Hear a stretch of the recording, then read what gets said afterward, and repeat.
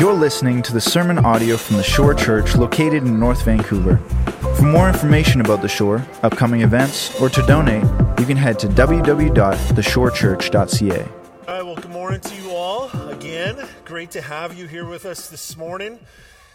Kids will be safe with the guys back there. Not to worry. They're doing great. All right, well, ladies and gentlemen, good to have you. We're in the book of Hebrews, like I said earlier. We're in the Hebrews chapter 7, one of the harder texts of Scripture to teach, and I'm going to try and make it as super simple for us and for me as well. So why don't we stand together if you are able, and we're going to read through Hebrews chapter 7, 1 through 10, and then we'll jump into the text of Scripture. It says this, "For this Melchizedek, king of Salem, priest of the Most High God, met Abraham returning from the slaughter of the kings and blessed him. And to him Abraham apportioned a tenth part of everything. He is first, by translation of his name, King of Righteousness. And then he is also King of Salem, that is, King of Peace. He is without father or mother or genealogy, having neither beginning of days nor end of life. But resembling the Son of God, he continues a priest forever. See how great this man was, to whom Abraham the patriarch gave a tenth of the spoils. And those descendants of Levi who received the priestly office have a commandment in the law to take tithes from the people, that is, from their brothers, though these also are descended from Abraham. But this man, who does not have his descent from them, received tithes from Abraham and blessed him who had the promises. It is beyond dispute that the inferior is blessed by the superior. In the one case, tithes are received by mortal men, but in other case, by one of whom it is testified that he lives. One might even say that Levi himself, who received tithes, paid tithes through Abraham, for he was still in the loins of his ancestor when Melchizedek met him." This is the word of God. All right, let's pray as we jump into this. Jesus, thank you so much for your word. Thank you that it is good for us and for your glory. And as we unpack this text, as we get to know who this man Melchizedek is this morning, may it bring us to a deeper worship of who you are. And I pray this in your powerful name, Jesus. Amen. Well, you can grab a seat. Well, after reading that, you can maybe understand and see, and maybe you've actually come across this before. We've actually been in Hebrews now for quite some time, and we've seen this name pop up, and now here we are in chapter 7, and it's going to unpack some of this.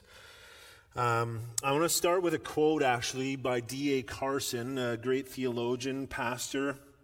He has a really helpful sermon talking about this Melchizedek, and he says this in his opening lines, and if you want to hear that sermon, it's from 2011, and if you just type in D.A. Carson, Melchizedek, it's about an hour long, and he does a really deep dive into this man. But he says this in the opening of his sermon: "Melchizedek turns out to be one of the most instructive figures in the entire Bible for helping us put our Bibles together. And then beyond that, not only helping us put our Bibles together, but seeing clearly who Jesus is. This is going to involve some hard mental work, but I tell you the truth, God has put these things together in the Bible in this way, not only for our instruction, but for our good."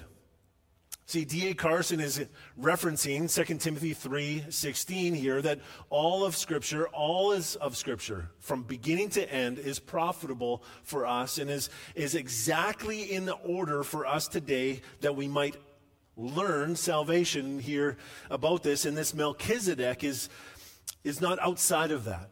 He's in here for a specific reason, and we want to see that. So if you have your Bibles open, or if you want to scroll to just a little bit back in Hebrews chapter 5, verses 9 through 11, we see something like this. And it says this in verse 9 of chapter 5, "And being made perfect," this is talking about Jesus, "and Jesus being made perfect, he became the source of eternal salvation to all who obey him, being designated by God a high priest after the order of Melchizedek." Now, this is the second time we see this name in the book of Hebrews. We see it back in chapter 5, verse 6 as well. But then in verse 11, it says this: "About this we have much to say. We have much to say. And now we're going to say it. Now we're going to talk about this man. We're going to find out. But this isn't, like I said, the first time or hint of Jesus being the high priest, the great high priest. All throughout the Hebrews text, up until this chapter, we actually see hints and markers of Jesus' priesthood all the way through, even starting back in chapter 1. And I want to point some of these things out and just remind you that it's Jesus' supremacy that this book of Hebrews is talking about. Jesus' supremacy. So when we read the book of Hebrews, we need to understand, having that in the back of our minds constantly, this book is talking about Jesus' supremacy. So we come to texts like chapter 7, we don't want to be confused or taken away from that, but actually reminded that this is about Jesus' supremacy. So like I said, there's all kinds of different markers. There's actually 17 in total that I found, going back to chapter 1 up until the end of chapter 6. And you can see them on the screen. There's this big graph. You can snap a picture if you want. But even just doing some hard work yourself and reading through those 6 chapters again, you'll see these markers of Jesus' priesthood. And you see it right at the beginning of chapter 1, verse 3. He is the one that comes to purify us. This is the order of a priest, to purify the sin of the people. In Hebrews chapter 1, verse 10 through 12, we see Jesus is the eternal priest. He's the one that is lasting, that was before time existed, and that will always outlast time itself. Hebrews 2:9, he is crowned with glory and honor. Remember, this is what man was to do, the priestly man, but man failed, and Jesus came in, was crowned with glory and honor to fulfill the priesthood that man could not. In chapter 2:11, he is the one, again, that sanctifies us, to purify us from all of our sin. Again, what the order of a priest is called to do. In 2:16, he helps the offspring of Abraham. In 2:17, he is the merciful. We even get this language of merciful high priest in 2:17. In chapter 3, verse 1, again, we have the language of high priest, and he's the high priest of our confession. We are to confess to our priest that he might intercede for us to the Father. And so again, he's this role, this author is setting up this priestly duty of Jesus. In 3:2, he is the faithful high priest, even more faithful than Moses. In 4:13, we are accountable to him. As our great high priest, we are to set accounts to him. Hebrews 4:14, he's the great high priest, naming him as such. In Hebrews 4:15, he's the sympathetic high priest. He sympathizes with our weaknesses. Even in all of our sufferings, in all of our temptations, he has done greater than for us. Remember, we lie down when I preach this text, we lie down in the wind so we don't actually know how deep and hard that wind is. Or we submit to the temptation so we don't actually know how hard that temptation is. Jesus never submitted to temptation, so he discovered how hard that is. So he's the sympathetic high priest. In Hebrews 5:5, he is the appointed high priest. And this is again a foreshadow of all the priests in the scripture are all appointed. You're set out as one different. In Hebrews 5:6, he's the eternal high priest. In 5:9, he's the source of our salvation, which we already read, even just to start and kickstart the sermon off. In 5:10, he's eternal again in the order of Melchizedek. In 6:19, he's the one that intercedes for us. This is the priestly duty. And again in Hebrews 6:20, he's the eternal in order of Melchizedek priest, the one that is before and after and forever will be. He is in that order. He has no beginning and no end. And out of all these 17 markers, we need to see the hints that this author is giving this church, that Jesus is supreme. This is what this author is getting to. This is the main point of this whole entire book, Jesus' supremacy over the cosmos, over all of creation. He owns all of it. He is the creator of all of it. He is the prophetic, supreme, prophetically, meaning that all prophecies pointing to him. He is angelic in his supremacy, which we saw in chapter 1, and he is also supreme Levitically here, and we see that through those 17 markers, and then again here in chapter 7. So this, the main point again, is Jesus is the supreme high priest. And the author is showing this by way of type. And when I say type, there's a type, which is the lesser, and then the antitype, which is the greater. And this author is not changing his rhythms as he's writing this amazing letter to the Hebrew church, and he's just continuing as we get into chapter 7 with the man Melchizedek. So if I've begun here, the study of Melchizedek can actually be as difficult as you want it to be. As difficult as you want it to be. You can go deeply into this amazing text, but taking you down trails of history, but also some large assumptions that can lead to trouble when reading harder passages of Scripture like this one. See, the goal that I placed on myself for today is actually make it as simple as possible. To make it as simple as possible for all of us.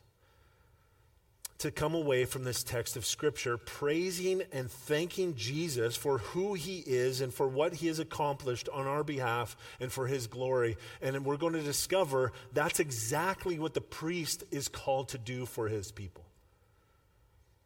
To fulfill this goal, let's follow the outline I've got for us this morning. And we see as we read through this text 4 things that I've pulled out over this last week as I've done the study on this text, these 10 verses, is that you see the role of a priest over and over again. So I want to talk about the role of the priest. I also want to talk about Abraham's involvement with that said priest, being Melchizedek, for instance. And then we need to talk about who is this Melchizedek? And then out of this question, we go, why bring this man into the light? Like he's mentioned 3 times in Scripture, Hebrews being the third. Right? In Genesis chapter 14, which I actually talked about a little bit last week, is when we first see Melchizedek. Secondly, we see him in actually Psalm 110, which he talks about his great priestly rule and also his kingship rule over all the land. And then we see him here again in Hebrews 6. So let's cover this role of the priest to get us kick-started.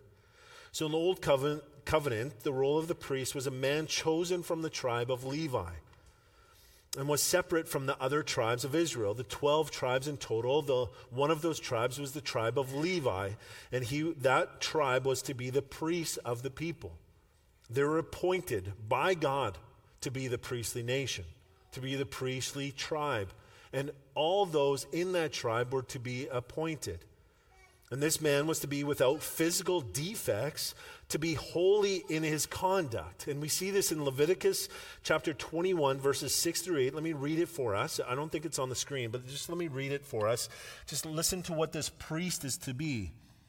They shall be holy to their God and not profane the name of their God.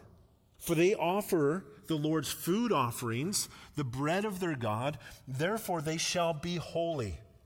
They shall not marry a prostitute or a woman who has been defiled, neither shall they marry a woman divorced from her husband, for the priest is holy to his God. You shall sanctify him, for he offers the bread of your God. He shall be holy to you, for I, the Lord, who sanctify you, am holy. So this is a big call. This is a big appointment in this tribe of Levi. We also see in Numbers chapter 18, verse 7, referring to the tribe of Levi, saying this, and you and your sons with you shall guard your priesthood for all that concerns the altar and that is within the veil, within the temple, which is behind the great curtain. And you shall serve. I give your priesthood as a gift, and any outsider who comes near shall be put to death. This is a big deal. Like, you are appointed before the Lord, and you are the only one to come into his throne room, which is a hard thing for us to comprehend because we don't have a king, essentially. We don't have a king. But when we come to a king, and we see and we recognize the authority that this king brings, and the only one that is allowed to come in the presence of the king is the Levite priest. And if anybody else comes, it says clearly that they will be killed. This is a big deal. So the priest was to bless the people, to be the voice of God. God, the king, was to pass on the word to the priest, and the priest was to go out and share with the people, to be the voice of God, to take and receive tithes from the people, which we see in our text in multiple areas, but one of the most clear is in verse 5. And the tithe was the priest's inheritance. If you do some studying on this Levite nation, this Levite tribe, the tithe was the priest's inheritance. They didn't receive land as the other tribes did, but they were to receive a tithe from the other tribes. The 11 other tribes were to tithe to them, supplying the priest with a means of life. And you see this in Deuteronomy chapter 18, verses 1 and 2. Now the priests were provided for through their service to the people. In fact, greater than this, greater than that kind of a tithe, the priest's inheritance was the Lord himself.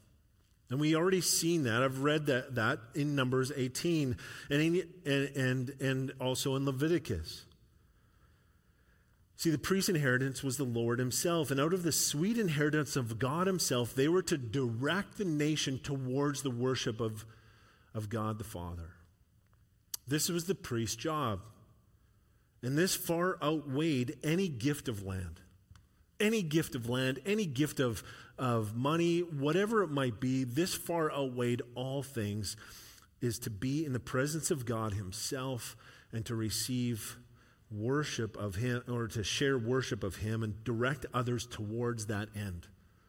That is an amazing gift. And we need to think about us for a moment in that. How are we, and essentially what we talk about, we are now a priestly nation of all those followers of Jesus Christ. We are now called to be that gift to other people around us. To be a nation of people celebrating and pointing worship towards Christ and his kingship.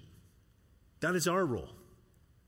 And that's just a little bit of a side note and a little bit of application for us as we even discover what this role of a priest is. See, there are many more roles of the priest, but the high priest had a special duty.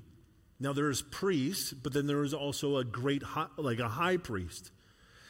And this high priest was to conduct the service on the Day of Atonement, the 10th day of the seventh month of every single year. And only he was allowed to enter into the most holy place. And we touched on this a little bit last week, but there's a holy of holies in the temple of God. Only the high priest was able to enter. Now, there's different sections all throughout. And we're going to actually hit those in future sermons to come. But there's different sections because the Hebrews actually gets there. But there's this holy of holies that only the high priest was to go once per year, 10th day, 7th month, and that high priest was to go into there and make a sacrifice not only for himself so that he might be holy going in, but blood sacrifice, but then take another blood sacrifice for all the people and then sprinkle that blood onto the mercy seat, which is God's seat, God's throne, sharing with him that this is the sacrifice for the people. Please cleanse them. And this was a representation of cleaning of the people. Blood needed to be shed for our sin, for our rebellion. And we're starting to see, if you know the story of Jesus, we're starting to see this beautiful action of what this foreshadow of Jesus coming to be our ultimate sacrifice, to appease the wrath of God the Father, just wrath. Just wrath. For if he doesn't bring wrath, he is an unjust God. And it's actually really simple to understand this. We are not perfect. We see that daily on how we act with one another, how we act with others. So we are not perfect, not even close to being. The Bible actually says no one is good but God alone. And so who can stand in the presence of God? That's why if you walked into the presence of God, you would be killed instantly because you're not holy. So this blood sacrifice, this spreading, this needed to take place for your sin, for your rebellion, that you might be able to enter into relationship with God the Father. So again, he was the only one allowed into the most holy place behind the veil to stand before God, having made a sacrifice for himself and for the people. And it's this particular sacrifice that is compared to the ministry of Jesus as our high priest back in chapter 6, verse 19, which we, like I said, covered last week, where it says that Jesus enters into the inner place behind the curtain. That's what it's referring to. So when you see that in chapter 6 of verse 18, the very end of chapter 6, it's a beautiful, this is the gospel in a nutshell, where Jesus goes in sharing himself as the perfect lamb sacrifice for the people, his chosen ones, to set them free from sin and death. So this is just one thing we see in our text. The priest. That's number one. We see this priest over and over again. Now, what is Abraham's involvement with this priest Melchizedek? We'll take a look again at verses 1 and 2. It says, "For this Melchizedek, king of Salem, priest of the Most High God, met Abraham returning from the slaughter of the kings and blessed him. And to him Abraham apportioned a 10th part of everything." Now, if you turn your Bibles to Genesis, which is the first book of your Bible, and you flip over to Genesis 14, we're going to see this amazing story. And you can read it on your own maybe this afternoon if you would like. I'm going to read portions of it. But if you read just the first couple verses of chapter 14, you get this picture that there's this battle about to take place. There's this war, and we see this in Hebrews chapter 7, verses 1 and 2. That, right again, met Abraham returning from the slaughter of the kings. Like, what in the world is this talking about?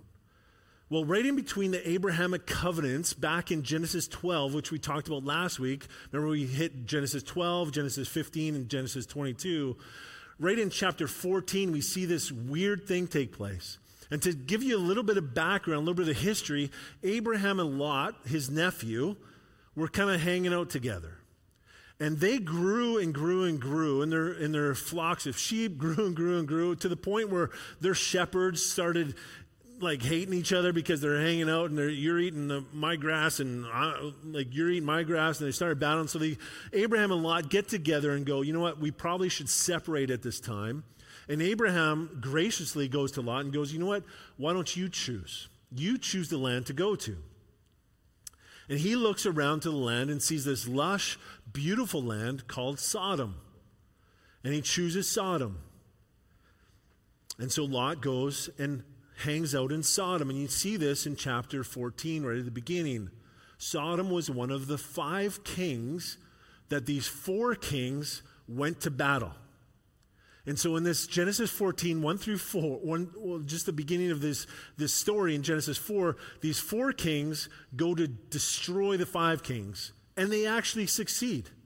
They take over, and they take Lot, some women, and all of the possessions because they beat them in war. So they take everything they own and go back. And we see this in this amazing story. And this is really the Bible's version of Taken. You guys ever seen the movie Taken with Liam Neeson?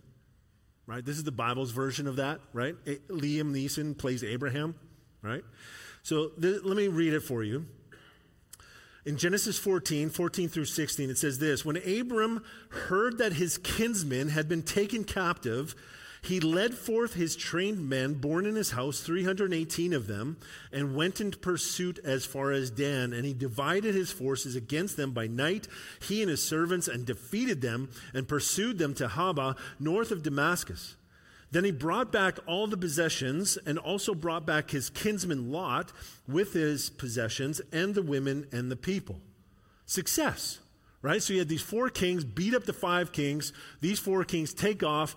Abraham hears it, gathers up some men, and goes, beats them up, brings all the possessions back. This is the Hebrews 7, 1 and 2.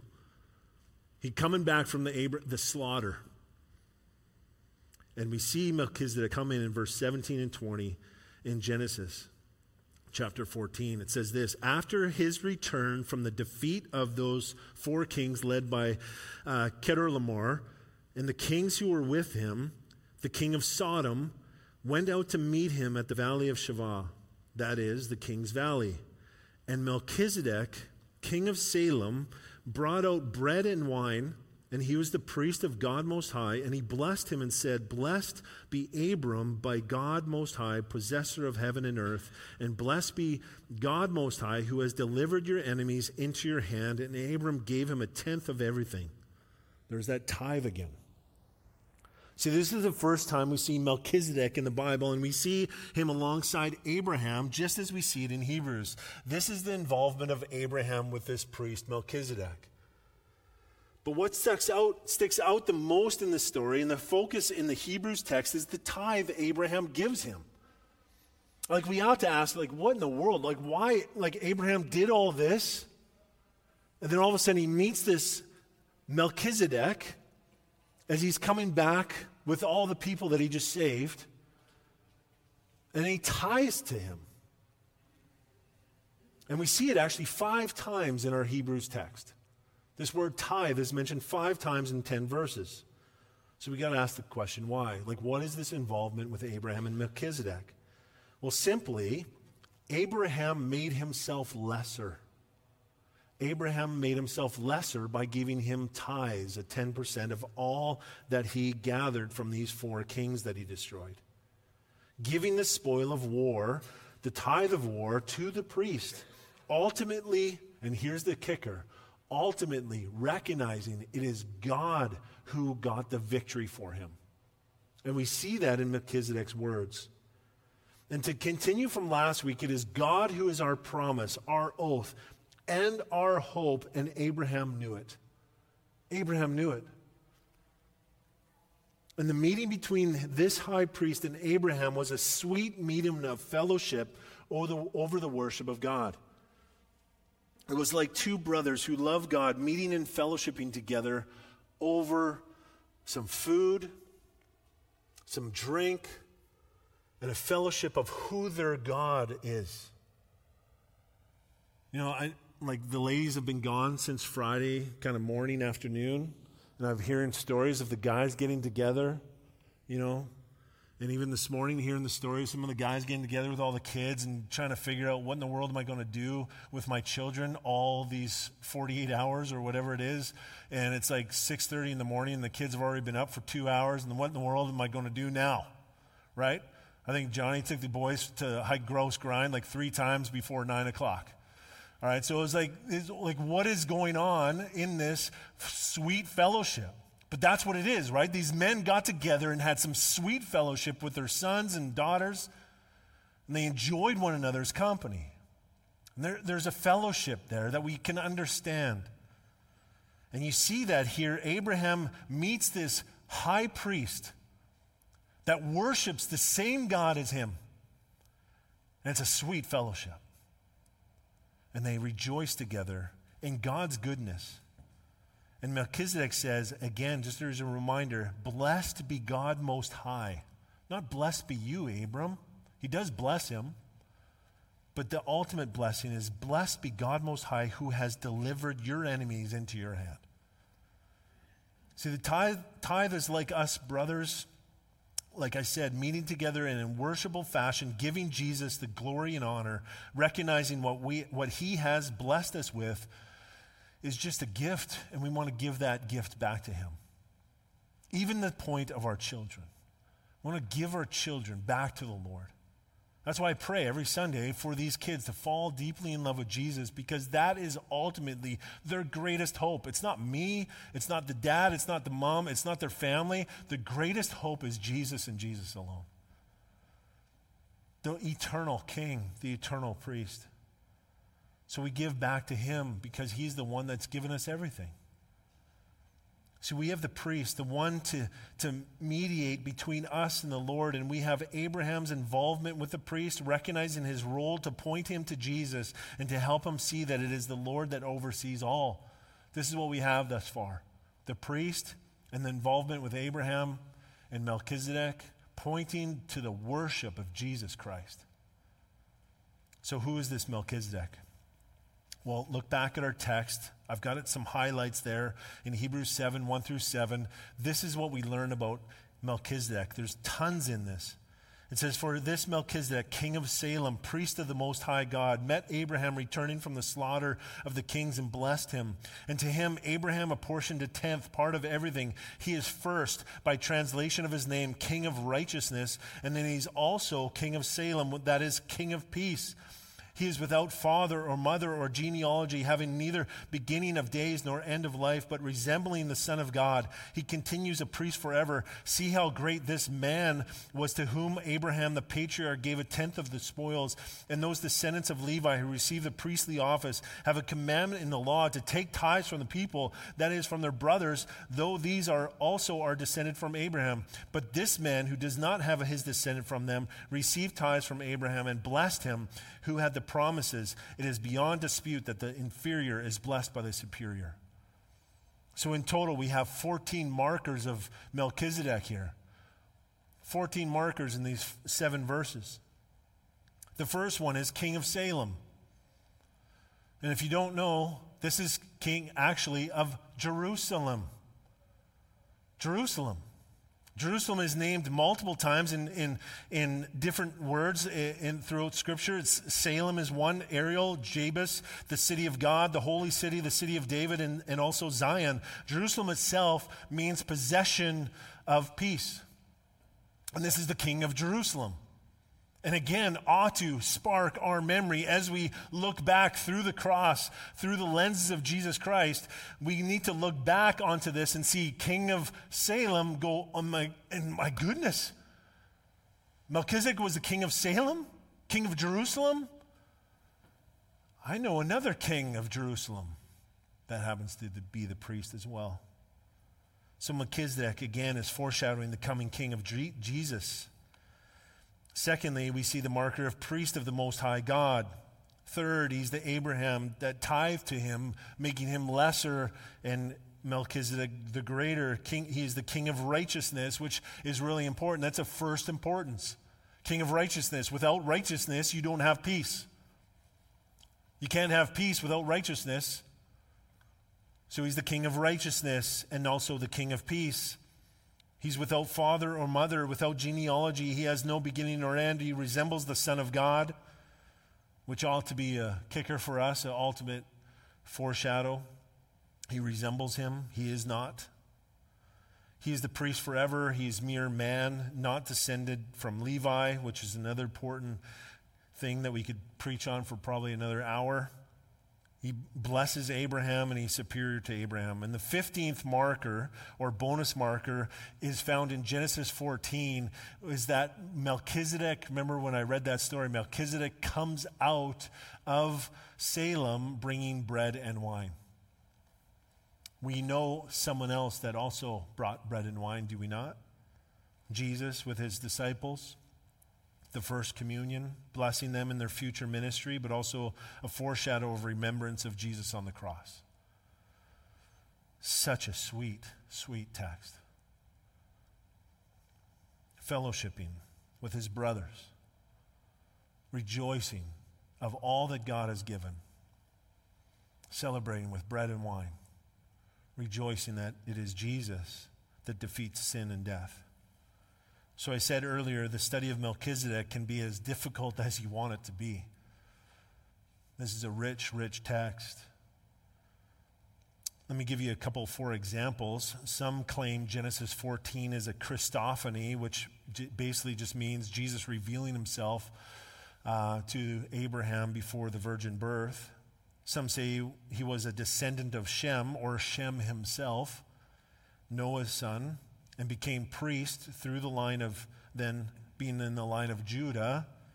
This is why he was known as priest of the Most High God and had no descendants, no genealogy, because all the other genealogy died in the flood.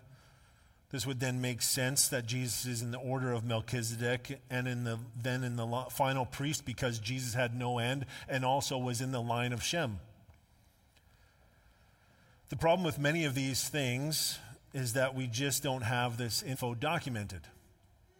And so it's important not to get tangent out and going through all these different things and assumptions, rather than just sticking with the text that we have in front of us, because God has given us everything that we need for salvation. So we don't want to get lost in the spin cycle of knowledge, so much so that you miss the main point of the text. And that brings us to our final point. So why then would you bring Melchizedek up? Well, simply, I believe Melchizedek is not a Christophany, but a type, someone foreshadowing the antitype, which is Jesus. And the lesser pointing to the greater. And I say this because in the Hebrews letter, we see this over and over and over and over again. And he wouldn't change his writing pattern all of a sudden in chapter 7. Because he actually continues to do the lesser and greater all the way through till chapter 13. So he's continuing his writing in the same way and giving us another example of the lesser pointing to the greater. And what a sweet point. See, if you read through again chapters 1 through 6, you're going to see all kinds of things like I found, and you might be able to find some more, but this is some of the things I found. The prophets, right at the beginning of chapter 1, the prophets are the lesser, Jesus is the greater, Jesus is the one speaking now. The angels are the lesser, Jesus is the greater. Creation is lesser, and Jesus the creator is greater. Salvation is not through man, but by Jesus the greater. Our suffering is lesser, Jesus' suffering is greater. Moses is lesser, Jesus is the greater. Joshua's rest is lesser, Jesus' rest is the greater. Men as priests are lesser, Jesus is the greater high priest. Abraham is lesser, Jesus is the greater. Our work is lesser, Jesus performs the greater work. Our promises and oaths are lesser, which we discovered last week. Jesus is the greater. Jesus is actually the promises and oath and covenant. And Melchizedek in chapter 7 is the lesser, Jesus is the greater. Jesus is the hope. Jesus is what all these have been pointing towards.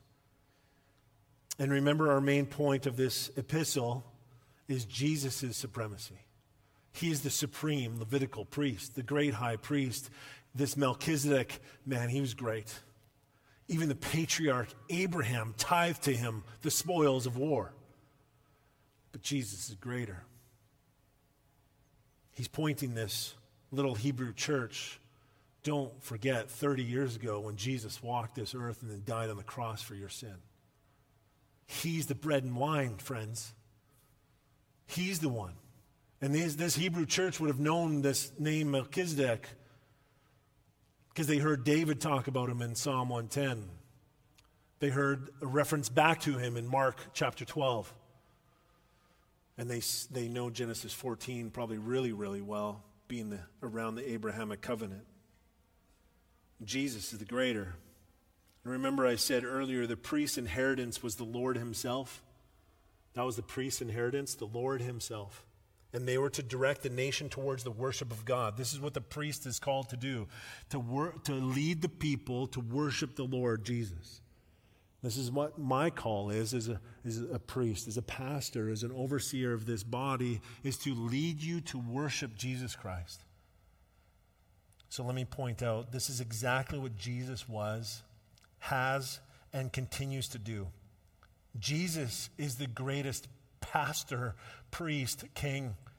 Jesus is the greater Melchizedek, the one without lineage, without beginning nor end, our King of righteousness and Prince of peace, the great I am.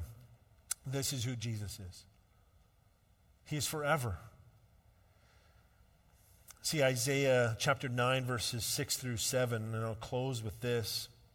It's a sweet, sweet text, oftentimes read around Christmas time, but it says this: "For to us a child is born, to us a son is given, and the government, the kingship, shall be upon his shoulder, and his name shall be called Wonderful Counselor, Mighty God, Everlasting Father, Prince of Peace.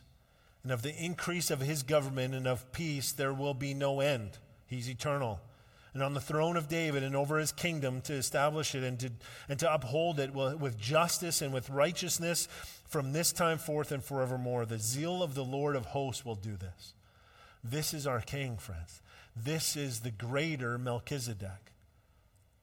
Jesus is the one we ought to worship. We ought to bow our heads to take a knee and to worship Jesus Christ as our Lord and Savior. The one who's come, became bread and wine for us, the broken body, the blood shed, going back into the curtain, the Holy of Holies, to sprinkle his own blood on the mercy seat that we might have eternal life with him. And he rose from the grave. That means, and we're going to get to this in Hebrews, which I'm super excited about, that his life, because he is forever, that his kingship and his priesthood is now forever. There's no need for another priest. It is Jesus. It's Jesus, the eternal one. So let's pray together and worship him. Jesus, we thank you. We thank you that you have come. I thank you for this chapter in Hebrews chapter 7 where it talks about Melchizedek, that we might be able to worship you, that it's a pointer to you, that you are the perfect, forever priest, gone into the curtain, behind the curtain, for our sake, that you are holy and that you are creating us as a holy people because we now proclaim your righteousness upon us, that we might now enter in with the Father in prayer, in fellowship, in rejoicing.